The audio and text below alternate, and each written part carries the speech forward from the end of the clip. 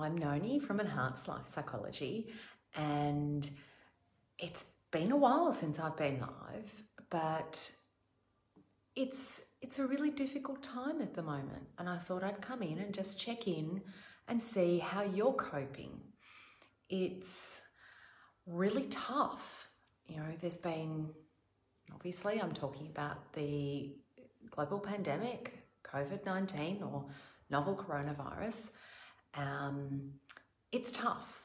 People are panic buying, stocking up, stockpiling, but there's also the consideration of those who are older, more frail, those who are chronically unwell, have chronic illnesses that might be at higher, greater risk, those with disabilities.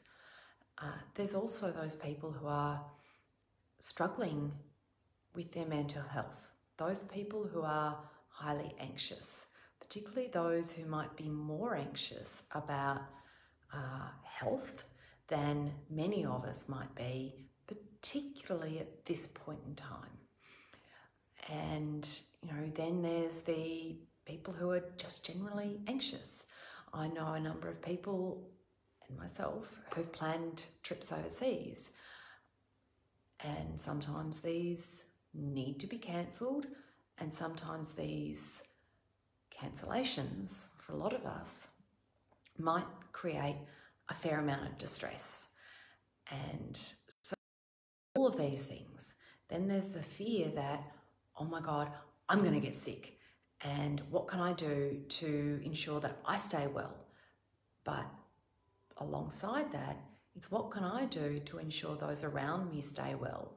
Because we're not sure what the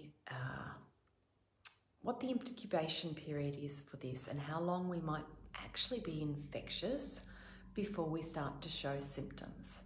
And so all of those standard health hygiene recommendations of washing our hands, sneezing, coughing into our elbows, all of those sorts of things, standard par for the course recommendations at the moment. But there are other things that might be really helpful for a lot of us. So many of us are overwhelmed with how much information is being put out there. Maybe we need to take a slow breath and just not look so often. Limit how much time we're exposing ourselves to that information. So we are so information hungry to find out more, to know what we can do, how we can avoid it. But actually, that can create greater anxiety.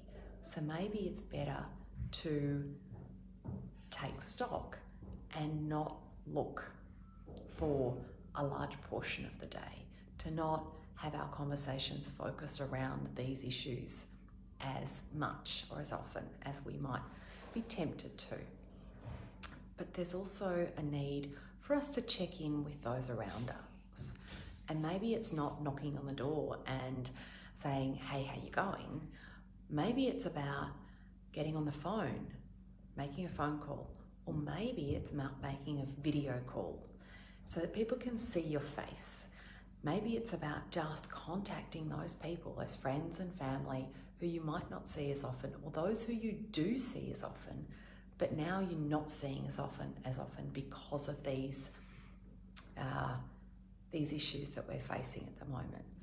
And looking to see how you can give back to those people who might not be doing so well at the moment financially because their livelihood relies on us, the general public, buying tickets to shows, going to see a health professional that might be optional, but have a think about what you can do to help those that you can.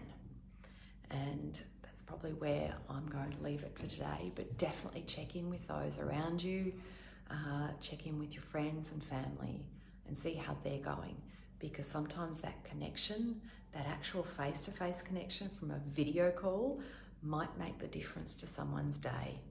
So thanks for those who are checking in and seeing how you're going.